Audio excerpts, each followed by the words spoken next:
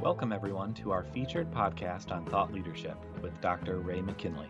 Dr. McKinley is an expert on leadership and character development. Let's join the conversation now. Hello, everyone. Welcome. This is Ray McKinley. Welcome to our podcast, Ride the Elephant Today. We're excited about you joining us again. We have been talking a lot about presumption and projection recently and how that leads into our judgmental nature. So those conversations have been very enjoyable with you, Brian. Today I want to talk about what motivates us. And to make sure we're talking about the right thing when we talk about motivation, I looked up Webster's definition of motivation, and it's basically the reason to act in a certain way. So the reason we act in a certain way emanates from our beliefs, values, and principles that have been built into our life. So what are the reasons we respond the way we do? Well, I don't really know. I think there's probably a number of different ways to approach this. So psychology and philosophy and other fields of study get into these questions. And one of the themes with humans is that we need resources, we need food and shelter. Those are strong motivators. And having a mating partner, that's a strong motivator. And I think having a troop or a tribe that you're a part of, where you have kind of a social structure to help you out with things. If you have a bad hunt, maybe another guy had a good hunt that day, and you're buddies, and he'll share with you. So we're kind of motivated by our need to be included in that tribe, because there's the benefits of being social. And then there's like upper level thinking motivation, whereas like maybe we as humans, we have a complex problem to solve, or there's a thorn in our side or the thorn in the side of a loved one, and that maybe motivates us to do some upper level problem solving. So that's a list of things that I can think that cause people to do what they do. I like the way you started to talk about really what Abraham Maslow put together 50 years ago when he did the hierarchy of needs. We're motivated by our needs, and you talked about physiological needs, and then the need to be safe and have shelter and protection, and the need for food. Then, of course, the relationship need of having a love mate, having friends, having family. And these things are critical to the needs that we have in life, and we're motivated to do those things. Maslow then also went on and talked about esteem needs, those upper level, higher needs that you're talking about, the need to be liked and the need to be loved and the need to feel like you're creating some value for other people. And then self-actualization needs would be the highest need he talked about, and that's living the best possible life you can, making a difference for other people, and really helping other people achieve things that they might not be able to achieve themselves. And there's a self-actualization in that. Raising children would be an opportunity to feel self-actualized as you raise your kids up and they go off and live their world. And you can step back and say, I felt good about providing for my children so that they could live a great life. So I think all these things are important. And I think when I want to dissect this a little bit, because when we think about motivation, we kind of think of the needs we have and that we want to fulfill. And I want to focus a little bit more on what motivates us to respond in the way we do. The first thing I want to bring forward here for you to reflect as we look at the reasons we respond the way we do in certain situations. I've always found this very interesting, that the prefaces that we begin to speak with, in other words, the first 1, 2, or 3 words that we say in a sentence, oftentimes will reveal our motivation. And what I mean by that is, see if you can describe the difference of these prefaces, Brian. If I start a sentence that says, I have to, versus a sentence I might start and say, I want to.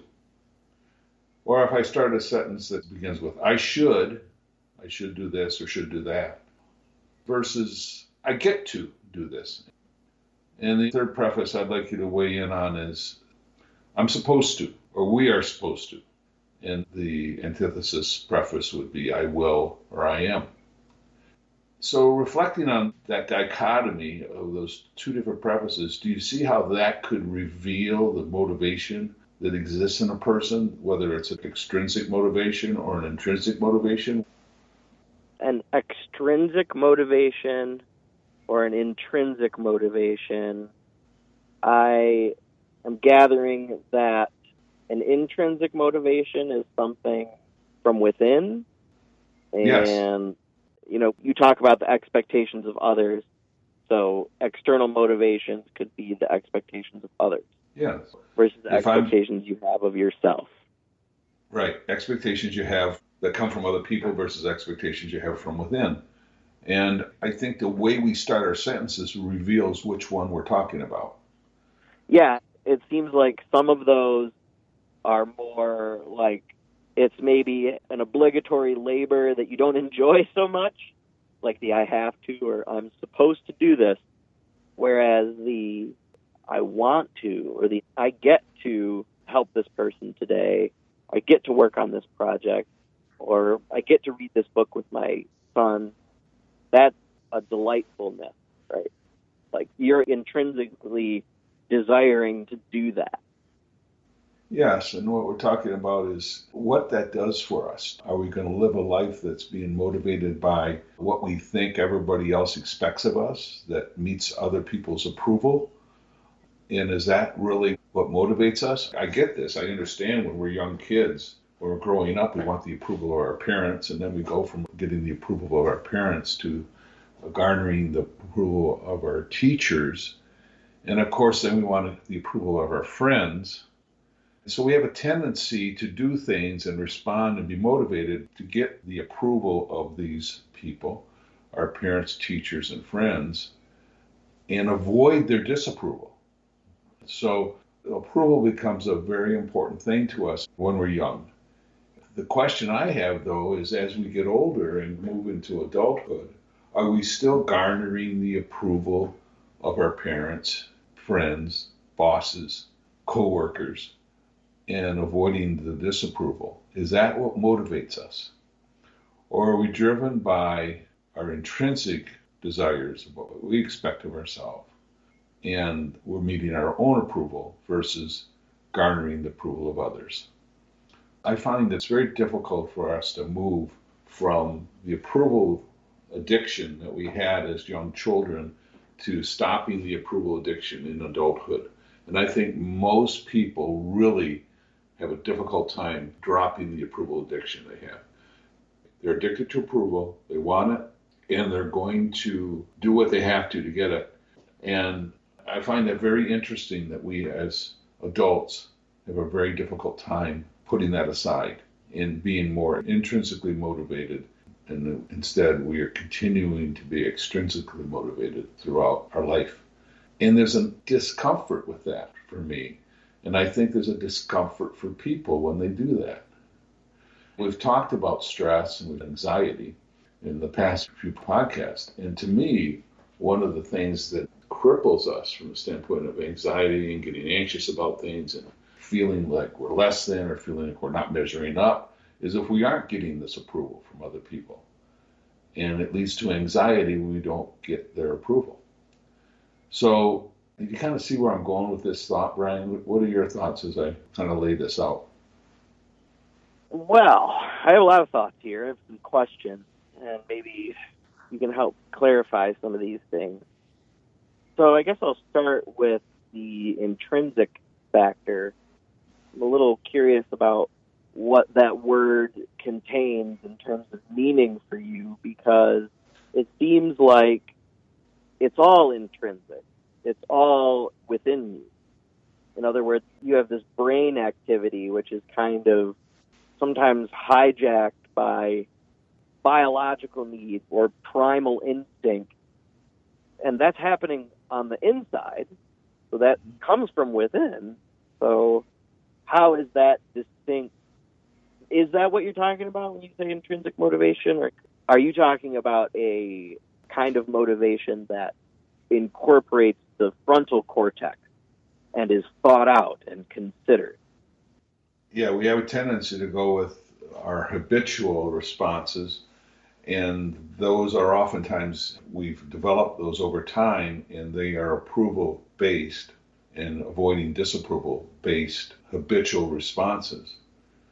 When we continue to respond by trying to get the approval of others, what we're really saying is whatever that person believes, whatever my parents believe, or my teachers believe, my friends believe, or what society believes, and what they value, what they see as being most important, and the principles that they operate on. In other words, the beliefs, values, and principles built into their life determine how they respond in the situation. And if I take on their approval, if I want their approval, then I'm really saying that I'm just buying into their beliefs, values, and principles. And then I'm foregoing what mine might be. And I say that people who are oftentimes going through this approval issue don't ever sit back and reflect and give critical thought to what they truly believe. And until we give thought to what we truly believe, get clarity on our values, and decide the principles that we want to live our life by, the precepts that we're going to live our life by, we'll continue to be controlled and motivated by the beliefs, values, and principles of others. So that's what I mean by the extrinsic beliefs, values, and principles versus my intrinsic beliefs, values, and principles. Okay. If I'm not careful, I never really consider the intrinsic ones because I'm so consumed by making sure I'm meeting the approval of other people that I don't really even do my own self-reflection and really sit down and write down, what do I really believe? And what do I really value? What's really important to me?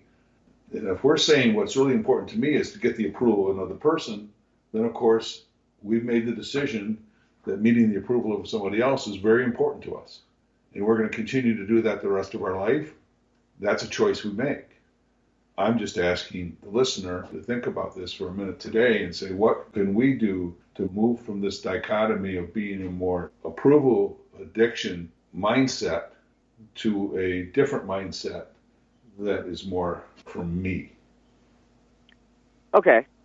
Yeah, that's a key distinction, because it seems like everything that's happening is kind of a combination of external stimulus and then internal response. But you're saying that we're in a habit of having an internal response of addiction toward approval. And just like any other addiction, there often is not much critical thinking about it. It has become a habit.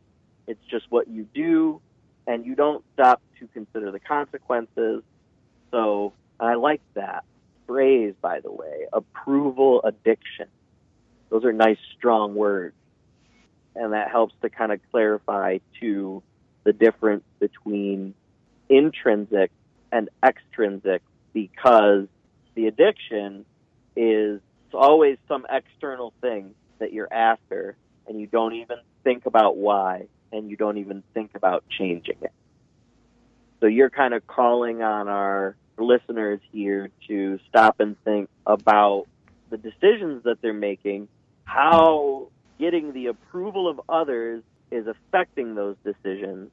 Like, we can highlight this in a lot of different ways, everything from wardrobe to political beliefs, all of these ways of thinking and ways of acting are sometimes really just being done to fit in and be included by your family or friends or coworkers without really much critical thinking about, this really what I want to believe. And I really like what you said about how if you think about it and decide, you know what, I've critically thought this through, and I really like having the approval of this person and that person and that person. I respect them. I like their style. I want to hang out with them. This one's cute. That one has always been really, really cool to me. I am going to seek their approval, and I'm going to seek their input. You know, if that's what you thought out and decided to do, then you are now owning that decision instead of just habituating that decision out of a fear of being rejected by those people or whatever. Yeah, and I think that to consciously make that decision is certainly now you own this as a belief and a value and as a principle that you're living by. And then, of course, then it goes to the next level. And then you say, okay, if I'm going to take that on, then I have to ask myself, what if I find myself getting in a situation where disapproval starts coming my way? See, if I'm so dependent on the approval of others, how harmful is disapproval to me? Well, isn't it a factor of your level of closeness and love and affection for the person who's disapproving? Well, you certainly have that. Yes, it is. I think a lot of young people, for better or for worse, want the approval of their mom and dad early in life. And then that changes over to their friends at school. And sometimes, I guess, if the disapproval that you're getting is really something that you're not interested in changing, then you're going to walk away from those relationships. Or you're going to change to adapt, to conform, to maintain those relationships. Yes. See, as a child, you really are seeking the approval of everybody else. And then when we start getting older, I believe part of our maturation is to stop looking for the approval of other people as determining that's what defines me. And am I being approved by other people because of what I did, because I got good grades, I had good behavior, I went to college, I got a degree, I got a good job, and you just check off all these things off this list that you did because of approval. And I'm saying, in our undeveloped minds as young children who don't have the ability to critically think out what really drives them internally, yet they are definitely motivated by the approval and avoiding the disapproval of their authorities and their friends. There's no question about that. I get that. The reality is that if that's continuing when you're 25 and 30 years old, then there's something amiss. There's a lack of maturation occurring in the person because they aren't really learning to separate out the difference between intrinsically motivating yourself, being inspired to do what you do for your internal reasons, versus continuing to look for the approval of parents, teachers, and preachers, and friends. So what I want to do is have people recognize that there's a point in time in your life when that needs to transition and that needs to change. We're throwing around different words here, and a lot of these words have different meanings for different people, like approval and acceptance, unconditional and conditional love. Love itself has so many different meanings for people. So it's difficult to use words to describe this thing that occurs. Yeah. However, it does occur. And does that transition occur for everybody else? I know people who all they've done really in their life is they've just transitioned in their relationships from going from seeking the approval of a parent to seeking the approval of the spouse. And that to me is sad, that a person lives their whole life seeking the approval of their authority, whether they see that as their parent initially and then that becomes their spouse later in life.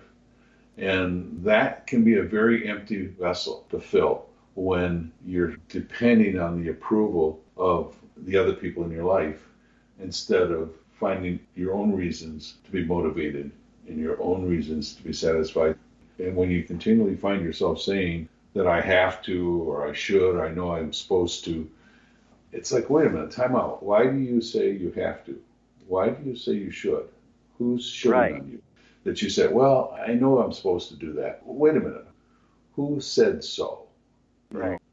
Versus saying, I get to do that because I have decided on my own terms that I see the benefits of doing that. Right. Right? And this kind of goes back to the living the examined life thing. That's really all you're proposing here is examine your conformity. Examine the ways that you get the approval of others. Because if that approval and disapproval is doing you any harm, if you're going to be an independent thinker, you're going to be your own person. That is part of your maturation process, your natural need to have your own unique identity. And if you don't carve that out, you might have some disruptions to your life at some point. And it's like, if the people who you're seeking the approval of are morally upright people, then that's good, because then you're going to conform to a morally upright and good way of living. Now, on the other hand, there have been cultures in the past, I could list a few, that were not morally upright.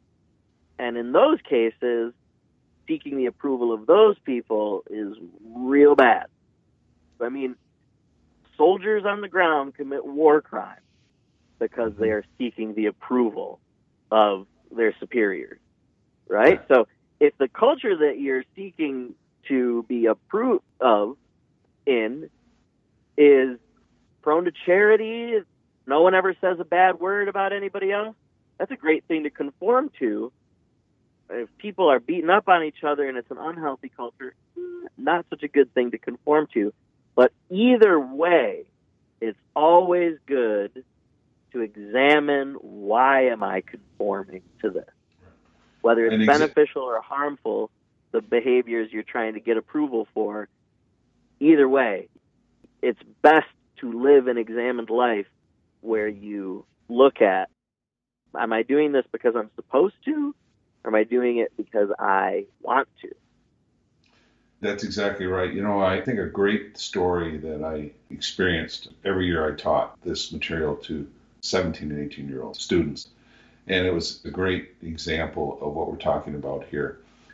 I'd look at them right in the eye, and there's 25 kids in the room. I'd look at the first one in the first row, and I'd say, so why are you here this morning? And they'd look at me kind of puzzled. What do you mean, why am I here? I know, why are you here? Why did you climb out of bed, get dressed, come to this location, and sit down in this classroom? Why are you here? And they'd say, well, that's the stupidest question I've ever heard. I know. My parents would kill me if I... I have to. Yeah. I say, it's the law, you have isn't to. it? Okay, fine. So then I looked at the next student. I said, why are you here? Well, we're supposed to be in school. And I said, well, who said? Well, my parents said, and the teacher said, and the law says. And I said, well, you're 16 years old, aren't you? And she said, yeah, well, you don't have to go to school until you're 16 years old, according to the law. So you don't. The kids would say, well, I'm getting out of here then. And I said, okay, go do that. And then the next kid said, well, my parents would kill me. They'd ground me for the rest of my life. And they're just going on and on. And I wanted them to just recognize over and over again. And I looked at them right in the eye. Each one, they all came up with, I'm supposed to, I have to, I'd get in trouble if I didn't, I had to get the approval of this or that. And I'd go through the whole class and they all say the same thing. And about the 15th student one year, this young lady, she says, well, Dr. McKinley, I came here this morning because my intention is to be an orthodontist someday. And in order to be an orthodontist, I have to get into a good college, and I have to do well in college. And in order to get into a good college, I need to do well in high school, and I have to get a diploma. So I'm here this morning as one of the steps to becoming an orthodontist. And I thought, wow, now that's dramatically different. She made it very clear that she was here this morning because this is one of the things that she needs to do in a series of steps that she'll need to do to become an orthodontist. And she can't forego this one and jump to the next one until she completes this one. So, to me, there is somebody who's putting the prefrontal cortex at work and probably will make a great orthodontist someday because she's a good critical thinker. And she's starting to think that there's a reason I'm here this morning, and I got up this morning and I came to school because I wanted to, I get to, and it's a part of my process that I'm getting to in my life.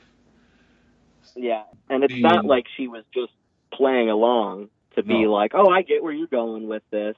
I love coming to school, just to play along with the lesson. I mean, she's actually coming from a place of, she's got a vision for what she wants to do, and she's incorporating her education and how that's a stepping stone towards that vision. And that young lady now, this is 8 years later, she's currently finishing dental school, and we'll see if she goes to orthodontic school. I'm not sure if she's going to or not, but I wouldn't be surprised if she does, because that's been a part of her process. So to me, that's what we're talking about here is when you make decisions to do things, what's the reason? Are you making a decision to do something because you're wanting the approval of somebody else? Or are you making a decision to do this because you want to be an orthodontist someday?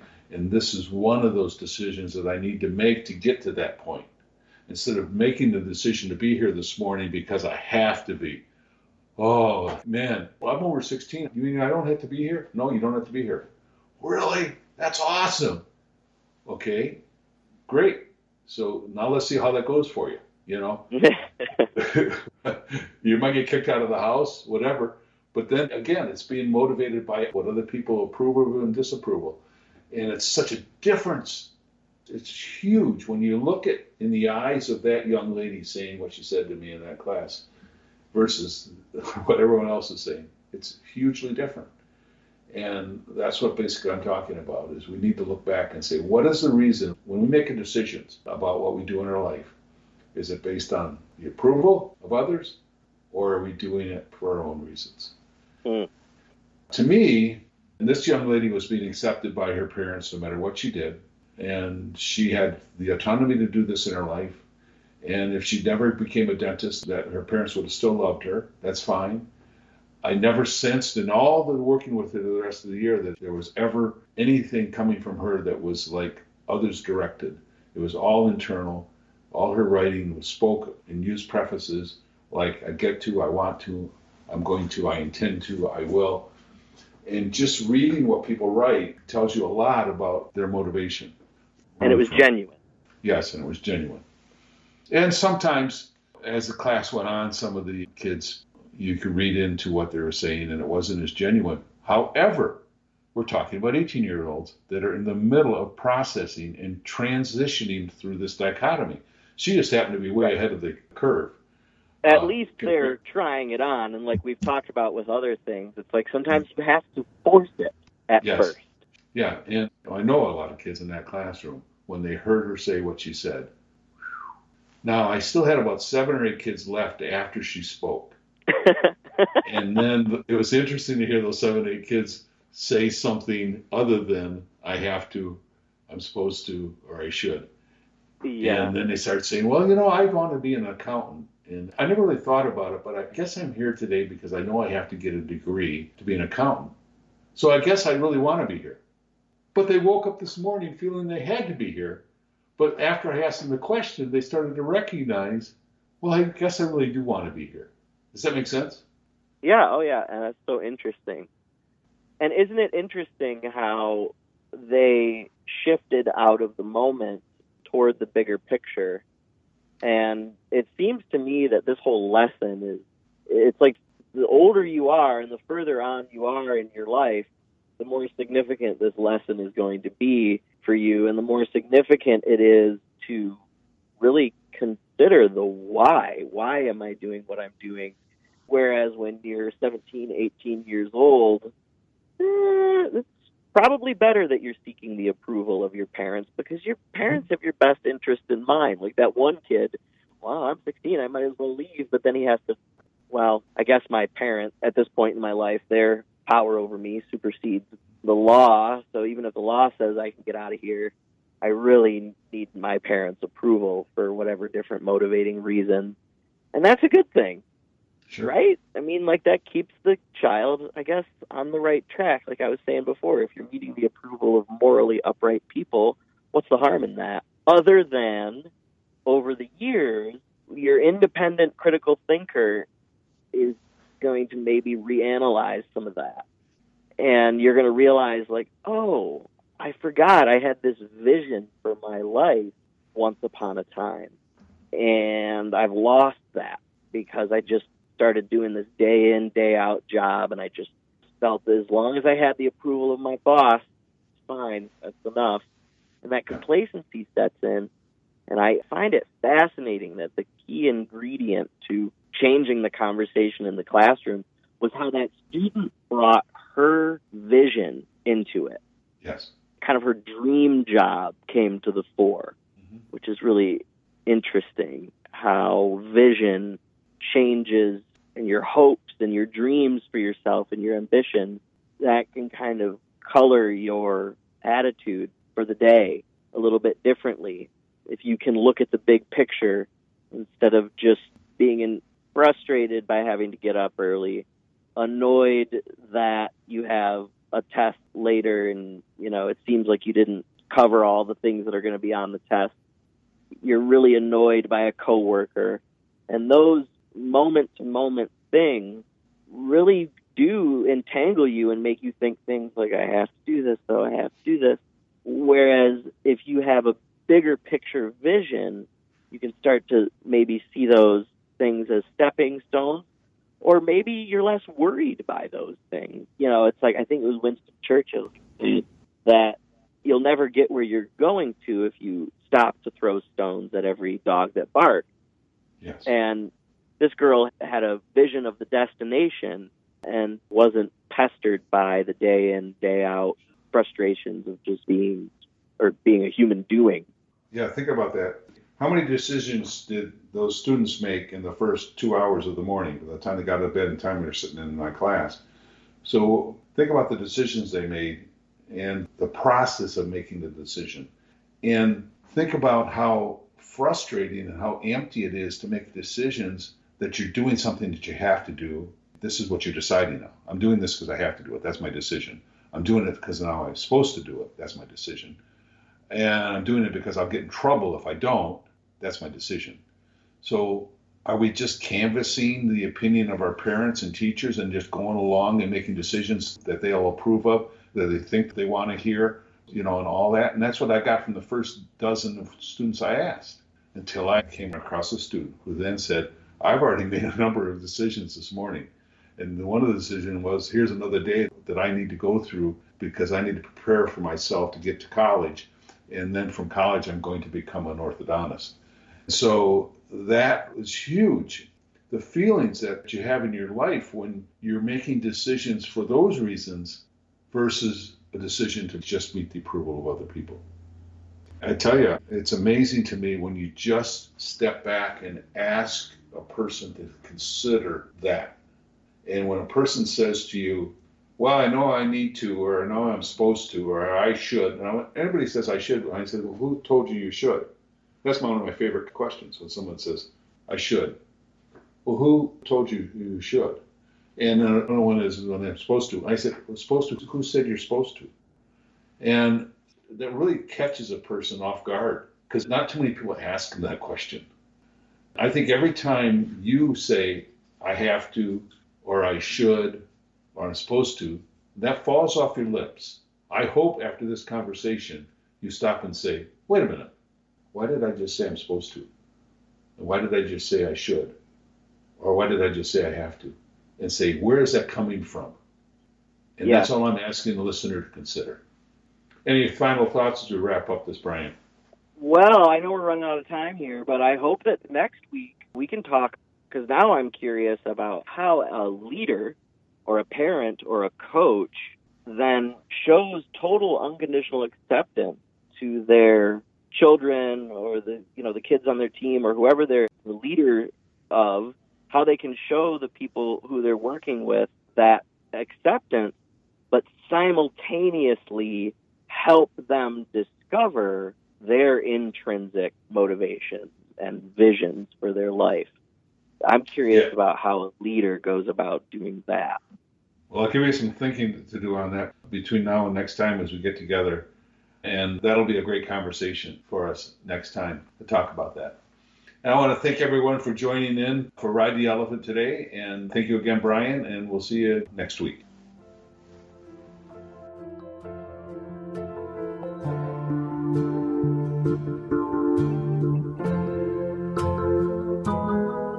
Dr. Ray McKinley is a speaker, author, and coach.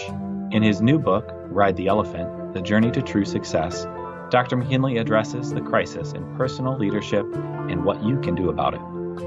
Thank you for joining us today. Your feedback is important to us, and we'd like to hear from you. Email your comments and questions to ray@raymckinley.com. Join us next week for another informative podcast with Dr. Ray McKinley. Have a great week.